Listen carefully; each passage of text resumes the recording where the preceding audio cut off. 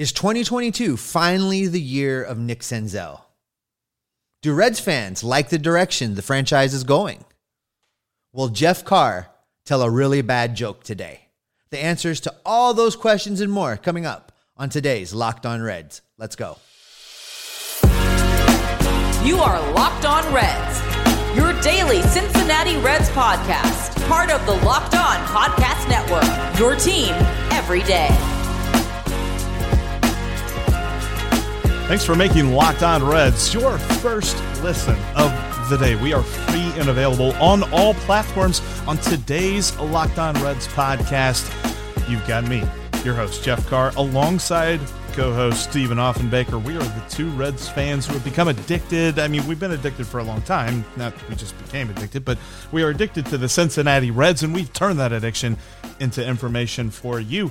We are going to talk about this survey that is out on The Athletic that C. Trent Rosecrans has published about Reds fans' level of confidence in the team and where that is. We're also going to run through it and tell you why Nick Senzel's 2022 season is going to be under a microscope. That, in fact, is where we are going to begin our conversation today because, Steve, the pressure, absolutely, he's got to feel like he is in a pressure cooker this season. No, he has to. I mean, we've gone from expectations through the roof to tempered expectations to a point now where we hope the guy's just on the active roster. I mean, let's take a look back at where we left things with Nick Senzel. When last we saw him, he was in Louisville on a rehab assignment. That rehab assignment ended, and Nick Krall decided that Nick Senzel needed to stay down, that there was not room for him on this team. So, I mean, is Nick Senzel in a pressure cooker? Absolutely. He is the epitome of he has to go out and prove it. People forget how clunky that situation really was because you had David Bell saying, well, he could probably use a little bit more time down there to get rehabbed and get ready for the big leagues. And then you had Pat Kelly saying, yeah, he's still hurt. And then you had Nick Krall saying, well, maybe he can be up here soon. It's like, what? Are we talking about the same player? Was that the same answer for the same player? I mean, Nick Senzel was once regarded as the cornerstone of the future for this team. There were articles written about how the Reds scouted him and how they were able to pick him in the draft. And now he's just kind of there in center field. Let's be honest. I don't mean to be rude. I'm not trying to be rude about Nick Senzel, but let's be honest. Nick Senzel is slated to play quite a bit of playing time in center field and in the outfield in general, so long as he's healthy, simply because there's just a lack of options. There is nobody else. And we talked about this on one of our episodes last week, Jeff. Aristides Aquino isn't it. He's not the answer. No. The Reds are going, I mean, right now, I think that even if Nick Senzel is healthy and plays 150 games, the Reds have to go out and get somebody. There's just not enough depth out there for them to make it through an entire season. But with Senzel specifically, I think the situation that we had last season heading into this year, I think Nick's in a tough spot. And I wonder if what happened last season wasn't a little telling in answering the question, is there a problem between Senzel and this front office? Mm-hmm. Because everything that went down to me says that this is a front office that wasn't speaking with the player or his agent. It feels like there was a communication breakdown. It feels like the Reds front office was caught flat-footed. They had no idea what was going on. Seems that the only person in the room that really knew what was happening was Pat Kelly. He is a guy, talking about Nick Senzel, that I feel like he's not going to be vocal about this. He is very respectable when it comes to, not trying to put stuff on blast that he has no business doing so, and he's going to keep that internal. But I'm with you. I think that this is very similar to the whole situation with Chris Bryant and the Cubs and how, people were talking about he wasn't really happy with the way that they dealt with him in the whole service time manipulation. They kind of manipulated Nick Senzel's service time as well, but that really wasn't the end of the weird planning and the weird treatment. It's like, okay, we drafted this guy as a third baseman. We're going to play him a lot at second base as he's coming up through the minor leagues. And, he gets to AAA. Yeah, no, you're going to play center field now. Okay, but you're also going to have to take some time to figure out how to play center field in AAA. Oh, by the way, we're going to bring you up and you're going to start, from the word go. We're pretty much going to put you in the leadoff spot. And to his credit, Nick Senzel plays hard. This isn't any sort of referendum on him as a player. It is the situation that he's in, the storyline that he's in. We are looking for him to just be on the field at this point. I mean, for him, and you mentioned it just a moment ago, even if he is healthy, the Reds cannot just earmark him and just pencil him into every lineup for the next, whatever years. He has got to play, and he's got to impress for them to do that. In fact, he just became arbitration eligible, so the clock has really begun to tick as to how long he's going to be on here, because he could be a non-tender candidate this next offseason. Yeah, so what do you think he needs to do? What proves it to you? Because if you look at his body of work thus far, when he came up in 2019, I mean, he didn't get off to a horrible start. He had an OPS plus of 87 that first season up. He did some things to make us feel like we had not misplaced our faith. He hit 12 home runs in his rookie campaign. So he had a little bit of pop. He played with hustle. He was exciting to watch, and he gave us hope. He was in 104 games that season after being delayed in coming up because of that whole service time manipulation thing that you talked about. But after that, it's been a train wreck. OPS plus in 2020 of 55, playing in only 23 games. And then last season, he only made it into 36 games with an OPS plus of 65. So you're talking about a player that now has a career WAR of negative 0.6. So, I mean, I don't know what to expect. I don't know what's a fair ask of this guy coming up. Do you have an opinion on what would be something that could cement him into this lineup? I think to get specific with the numbers might be a little bit short-sighted. I think the overall big picture with him, for us to have seen Nick Senzel as having a successful year, we have got to be talking about him in July as one of the key reasons that this team is doing whatever it's doing. We got to be talking about him as a catalyst, as a really important cog of this lineup, not just a guy who's batting seventh and all right, whatever. He's gotten on base like 330 and maybe he's slugging like 410. That's not really where we're going to be impressed with him. We are going to be impressed with a guy who is really able to be on the bases, be a constant just thorn in the side of a pitcher, not because he hits well, but also because he's on the base paths. Because we talk about Jonathan India and that he does so many things right, and one of the best things that he does is he is the team's best base running weapon. Nick Senzel was supposed to be that guy. Nick Senzel is fast. Nick Senzel is athletic. He should be the guy. So if you're talking about Nick Senzel creeping up into like the second spot in the lineup or something like that, like I know Joey kind of has a nice little stranglehold on the 2-3 spot there for a bit, and Jesse Winker as well. But if Nick Senzel is making the case for going Winker, Votto 3-4, and Senzel is hitting second behind Jonathan India, I think that is when you start to change the narrative back to what we all expected it to be, and that is Nick Senzel is a big part of this team's future, because right now, he's not. No, I agree. I think that I would be shocked if David Bell's contemplating the 2022 season and has in mind that Nick Senzel is going to be in the top third of his batting order on a consistent basis. I can't imagine that David Bell's approaching this season thinking that.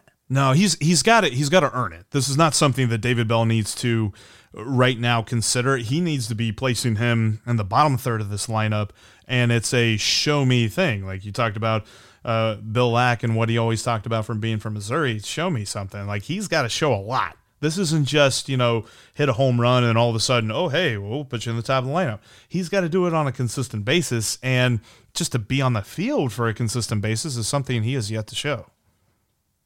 Well, you're absolutely right. And we're going to have plenty of opportunity to continue to debate what Nick Senzel's future is with this organization and what his future is in baseball as a whole as we continue through this offseason and lockout. But coming up, we're going to get into a piece that C. Trent Rosecrans has over at The Athletic, where he's published a survey for Reds fans to fill out that basically asks them how confident they feel in the direction that the team is going. We'll give you our answers to that survey coming up in just a moment. But first, I want to tell you how confident I am in Built Bar. Built Bar has helped me stick to my New Year's resolution so far, which is to follow my diet and exercise a little bit and try to get in just a little bit better shape. Built Bar helps me with that. It helps me take care of that sweet tooth that I have. The candy and the sugar is my weakness. Built Bar is made with real chocolate. They have amazing flavors. I keep a stash of Cherry Barcia in my locker at work to get me through my night shifts because I always end up just a little hungry about 3 a.m. And those Built Bars are perfect. They're only 130 calories. They're only 4 grams of sugar. They're only 4 net carbs, but they're packed with 17, sometimes 18 grams of protein. On top of the Cherry Barcia, they have a whole line of amazing flavors that include coconut brownie crunch, salted caramel. The list goes on and on. Head over to built.com, check out their flavors list as well as the many other products that they have. And when you place your order, use the promo code LOCKED15. That's going to give you 15% off your order, gives you a nice discount, gives you some great snacks, and helps you stick to your goals. That's at built.com. Again, use the promo code LOCKED15. Jeff, I don't know if you caught it, but the owners and the players are set to meet on Monday to follow up, I guess, on the meeting that they had a week or so ago where the owners presented their next set of financial proposals to the players. And since they had that meeting, basically all, as we've heard, is crickets. That's just about it. But apparently they're going to get together again coming up soon. Yeah, I don't know necessarily how far the needle's going to get moved in this regard, but I think that we will at least see, because there were reports after the owner's proposal that players weren't mad, they were just disappointed. So we'll see exactly how disappointed they were with the different offers that they make, and we will be breaking that down on the first episode of next week's show. So it's a situation where baseball has to really start making some headway here. We are getting close, and neither of us expected them to even come close to hitting the pitchers and catchers reporting date, let alone spring training. But we're getting to the point, like, think of all that needs to be done. And real quick, before we jump into the survey, like, not even just talking about free agency, but you've got free agency, you got trades. Like, we're just talking about all these rumors with the Reds. Are they really going to do that in like 2 weeks? And then you've also got like travel arrangements. You've got international players who, they might have like visas or something like that has to get worked out. Housing for, guys who aren't permanent. Like, not every single player lives in Cincinnati, so there's so much that has to get done. They've got to allow enough time for all of that to happen. Oh, absolutely. And I think it's interesting with this survey now that's posted by C. Trent Rosecrans over at The Athletic, asking fans for their opinion on the direction of the franchise, because I think these overarching issues that are happening in Major League Baseball are going to affect how that survey turns out this year.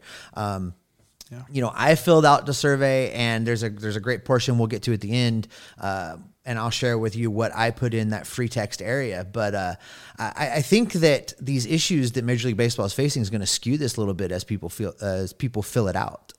I agree, and a lot of this really has to do with the financial repercussions of whether you're talking about service time manipulation. Obviously the designated hitter, I think we all know that that's coming. That's not something that is an if. It is when the CBA is done, there will be a designated hitter universally. It's not even really a discussion anymore of whether it's good or bad. It's happening. And there's other different things that are going on, like revenue sharing and not tanking and things like that. I don't think that any of the proposals they've made so far moves the needle on any of that, but there could be some movement there. And with that, I think that's where that first question of the survey is so hard to answer. And the biggest reason that you see some of these questions, and if you're honest with yourselves, if you're not like a crazy, I mean, I am sometimes labeled a crazy optimistic Reds fan. I don't know if you know that or not, Steve. That sometimes happens. That's actually one of the nicer things you get called. Yes, it is. But I looked at some of these questions and I had a hard time answering them because there's part of me that says, sure, the big move that the Reds need to make next is acquiring elite starting pitching. Well, there's still holes that even if you did that, they need to fill that an elite starting pitcher doesn't help them with. Acquiring elite position player. That's cool. The problem with those two words, or with that one word that's said in both of those answers, elite, also means money. And we've heard they're not going to do that. So, I don't know. Add a late inning reliever, solidify the shortstop position, clear the way for prospects and make moves only at the margins, or trade a veteran for prospects. Now, according to all of the rumors, probably what's most likely to happen is to trade a veteran for prospects because they're talking about the pitching being traded and being dealt away. But when I looked at this, I put the answer, I think you've really got to add a late inning reliever. And honestly, a lot of this is kind of what built into my argument the other day, talking about some of the things that the Reds could do. I feel like if they add a late inning reliever, you can look at this team and you can kind of squint and see a competitive ball club. I still think that they've got a nice core, which betrays an answer coming up, but I just, a late inning reliever would be a nice next move. And you know where I went with this, Jeff, is I actually went out of my zone of only picking things that are realistic. And I said that I felt like the direction this team needs to go is going out and getting an elite position player. I said it last week when you were talking about this. I liked your idea of maybe going out and getting Kyle Schwarber. They have to go get an outfielder. As I've mentioned a couple times now, even if everyone is healthy and Nick Senzel has a career year, they still need somebody else to play right field. There is not a 150-game starter on this roster right now that they can plug into right field and roll for the Major League Baseball season. They've got to go get somebody. We're making takes in the outfield, Steve. I mean, when you look at it, Jesse Winker's the only guy that we have any hope for as far as everyday position playing, and even he took a big step back against lefties this last year. But yeah, I'm with you. I love Tyler Naquin. Don't get me wrong. I love the effort that he brings to the table every single day. But if Jesse Winker can't hit lefties, then Tyler Naquin shouldn't even be in the ballpark when a left-handed pitcher's on the mound. Like, he was terrible against left-handed pitchers this last year. So I'm with you. I think that if we are being honest with ourselves and we're saying not what is most likely to happen and not what is a pipe dream, but kind of somewhere in the middle, I like the elite position player. That would be something that if they added that, or if they added a late inning reliever, you'd really start to see some folks who have been pretending gloom and doom for this franchise kind of reel it back a little bit. Yeah, absolutely. Just one decent signing can change the narrative, and it can change it in a big way. And this kind of follows up this question. C. Trent gets a little bit specific with what you would like to see so far as a free agent whose name is not Nick Castellanos. Who would you like to see the Reds sign? It's Seiya Suzuki, which I think I got that right, but Seiya Suzuki, Chris Bryant, Carlos Rodon, Kyle Schwarber, or Carlos Correa. I think we both had the same answer to this. Well, if we're going pipe dreams, it's Chris Bryant. Yeah, if we're doing realism, then I think Schwarber is the guy on that list that could come in, make an immediate impact as far as the perception of the team and the fan base. And it's got that thing that the Cincinnati loves, and that's the hometown boy makes good. It's got that extra little oomph to it because, as you know, Kyle Schwarber is from Middletown. Yes, he is. And I think we could probably get some interesting Cincy shirts. Shout out to them. Made because of that. The possibilities are endless. They might have an entire store devoted to that.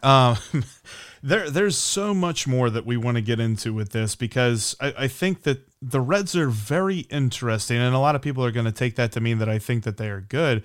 I think they're very interesting right now, but a lot of that just has to do with kind of the uncertainty of their direction. I would not place a bet on this team in any way, shape, or form right now. But you know where to go if you want to make a bet on any certain team in any way, shape, or form. It's betonline.ag. Head on over there today and set up your profile with the promo code Locked On. You'll get a 50% welcome bonus, and you will be able to start your bankroll off in the right direction. BetOnline.ag is the only online sportsbook that I trust, and you should too. They've got great lines when it comes to the NFL playoffs. Joey B is in action 4:30 on Saturday in Nashville. I hear tell that the Titans don't want to see Bengals fans there. I can't imagine why. Anyway, there's lots going on there with the NFL playoffs. You can check out the NBA, NHL, great lines on the UFC. There's a really awesome heavyweight fight coming up this Saturday that there's going to be a lot of money changing hands on that one.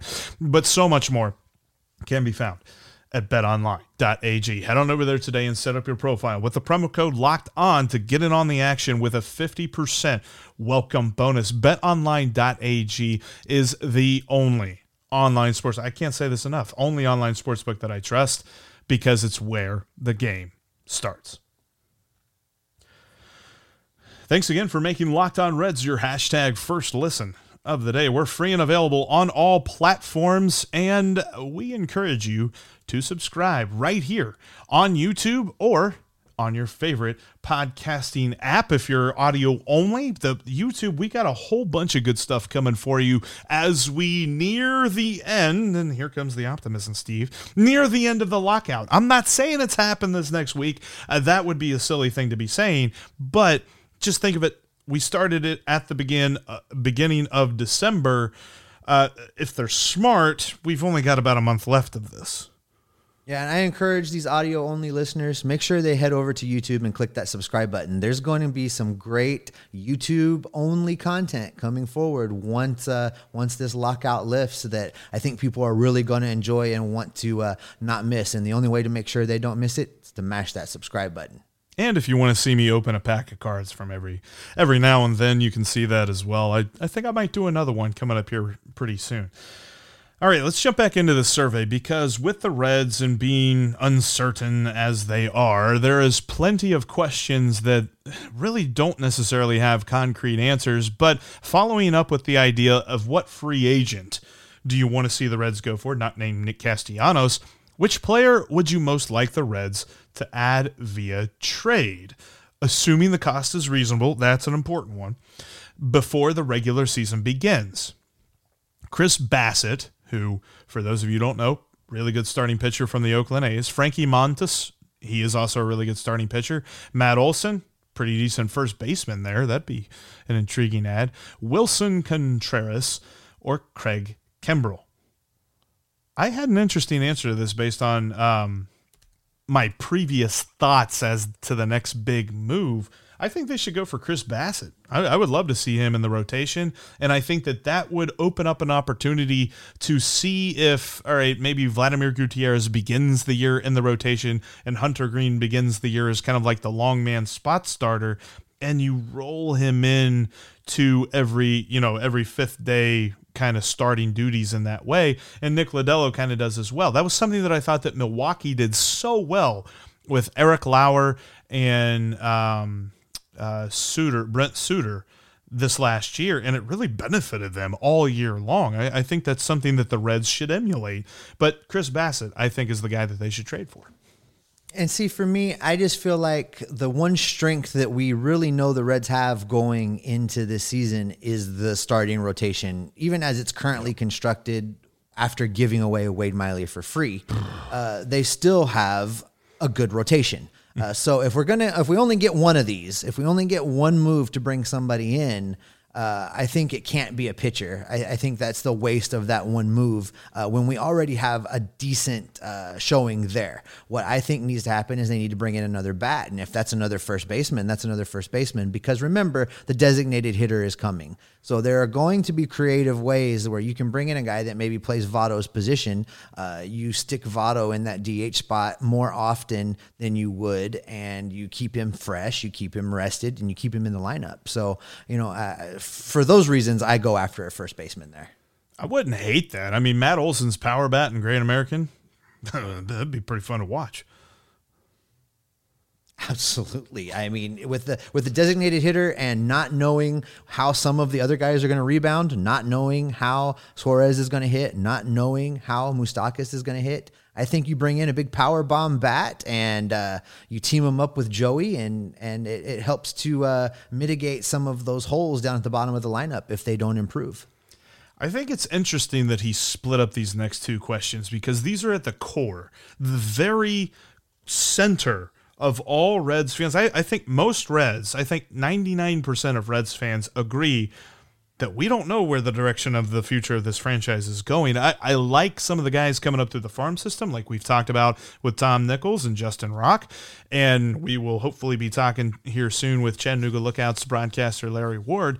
But when we look at probably the immediate future, these next 2 years, these two questions I think are intertwined, although it's interesting to look at them in a vacuum as well. What is your level of confidence on a level of 1 to 5 in general manager Nick Krall, and how committed to winning is Reds owner Bob Castellini? Again, scale of 1 to 5. These are great questions, and I love that Trent split them up because these are two very different things. Yeah. I think you and I have talked about this off air before. I don't know that we've actually laid this down on a recording, but for me, I don't really know what we have in Nick Krall. I don't think that he's been allowed to go out and be a general manager. He's been given marching orders. He's been asked to field a team with a certain number of budget in mind and do any and everything necessary to hit that number. And he's shown that he can do that. He's shown that he can follow those instructions from ownership. But I don't know what he can do as far as building a team. For the most part, he's still driving Dick Williams' car, so to speak, here. So I feel like this is the offseason, once this lockout ends, that tells us what we really have in Nick Krall. So for me, I answered this question as a 3. I don't know that he's bad. I don't know that he's good. I'm giving him the benefit of the doubt. So he comes in at a 3 for me. See, as different as these two questions are, I see where they're linked. And I answered them both the same. I put a 3 on both. I think that Nick Krall, and any confidence that you actually might have in Nick Krall, is due to the commitment to winning by the ownership group. And that is why I gave Bob Castellini a 3, because I believe he himself would love to do whatever he could for this team to win. But he is not the only guy making decisions. It is an ownership group. And there is another guy with the last name of Castellini who I'm not necessarily so sure is as committed to Bob as winning. I think that we are looking at a team that is run by a spreadsheet, and as long as the spreadsheet says it's okay to win, then we really get to see what Nick Krall can do. But up until that point, Nick Krall does as ownership says, and for me to say that I know anything about Nick Krall because of that, it's foolish for me to say. So I'm putting a 3 on both because, and it's something that you said a couple of podcasts back, Bob Castellini likes the idea of winning. Now, as far as what gets him there, I don't necessarily think he likes that very much, or at least the ownership group doesn't like that very much. Right. And let's talk about this question. I think you've missed the mark here a little bit as far as the Castellini question goes, Jeff, because the question is, how confident are you that Bob Castellini is committed to winning? Bob Castellini is not committed to winning. I did say that. He does like the idea of winning. He likes the idea of sitting down across the desk from Doc and telling him how much he wants to win. And, we made the playoffs in a 30-game season or whatever the hell it was. But he does not show any signs of commitment to winning. Commitment to winning is giving this team the things it needs to compete. And that includes spending money. And he's not willing to do that. He is not committed to winning. I gave this a 1. All the way at the bottom, Bob Castellini does not give 2 shakes about winning. He likes the idea of it. He's not going to do anything to make it happen. If it's going to happen, it's going to be from the creativity of the people in the front office below him that win in spite of him. I can't really disagree with that, to be honest with you. I'm not going to sit here and stand for the ownership group that has dismantled this ball club over the last year and a half, but I'm also I don't know. I think that there's a part of him, I don't know. Maybe I'm just being hopeful. Well, you are, and I think that's why so many of us love talking baseball with you, Jeff, because you always try and find the positive. And I think there's middle ground here from my take on Castellini and what you're saying. But I think that for the Reds to overcome Castellini, Nick Krall needs to, when we revisit this question after the season, we need to be both wanting to give Nick Krall a rating of 4 or 5 because he's done amazing things with limited resources. I think that's going to be the difference maker. There's one other question that I want to get to, and there are so many questions. Firstly, if you don't have a subscription to The Athletic, you're doing it wrong. You should absolutely go get a subscription to The Athletic. And if you do, you got to go answer the questions to this, because the more Reds fans that get on this, the more that we have a representative number on all of these feelings and different things like that. But there's one question that I want to get to before we end today's podcast, and that is, how good is the current Reds core? Jonathan India, Tyler Stevenson, Luis Castillo, etc., in terms of the ability to build a perennial contender around these players. And that's the key. This is a question about the players, not so much as the people doing the building. But as far as the players go, I gave this a 5. I think the ideal core is in place to build a perennial contender. You can build a perennial contender around Jonathan India and Tyler Stevenson. That's your middle of the order. I mean, Jonathan India may stay in the leadoff spot. He might move to the 3 spot as the years move along, but I think that those two guys can anchor a lineup. You're talking about Luis Castillo. Maybe he's still here. I think that they want to do all they can to avoid trading him, but that might still happen. But I would include, and it's probably a little bit foolhardy to talk about prospects in this, but I think Hunter Green and Nick Lodolo can be counted as part of the reason that this team is a perennial contender in the future. I think the core is there, and that is why I always feel so strongly that they aren't that far off. And I don't want them to go and blow everything up because they don't need to.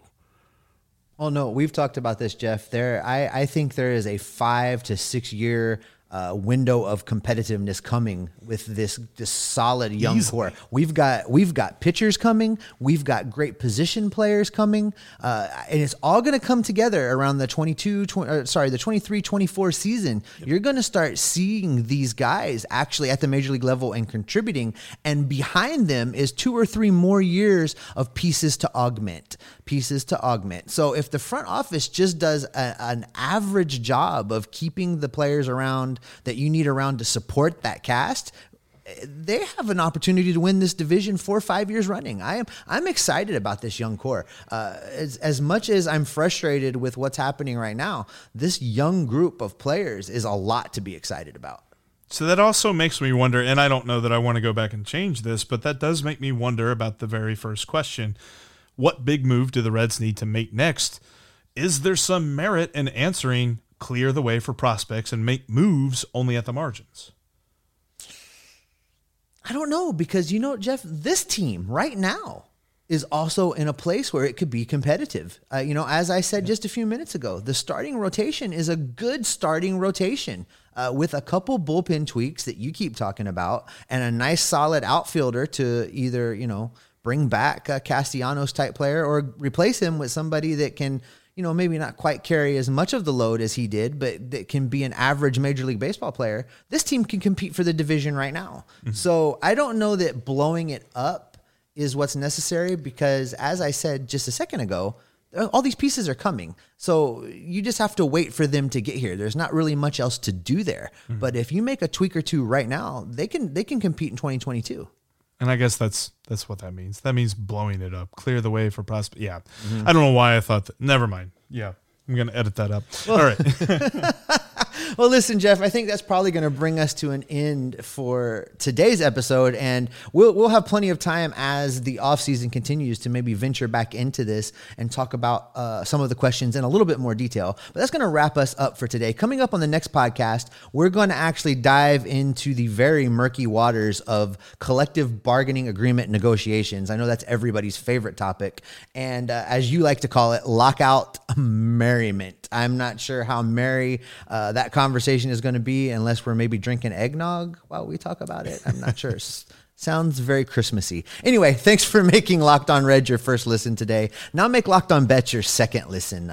Go over and listen to Q and Lee Sterling give you all the info that you need to make some cash at betonline.ag every single day. That's Locked On Bets, just like Locked On Reds. It's free and it's available on all the platforms where you get your podcast. Jeff, it might be the off season and we may be locked out, but what are we? We're Locked On Reds every single day.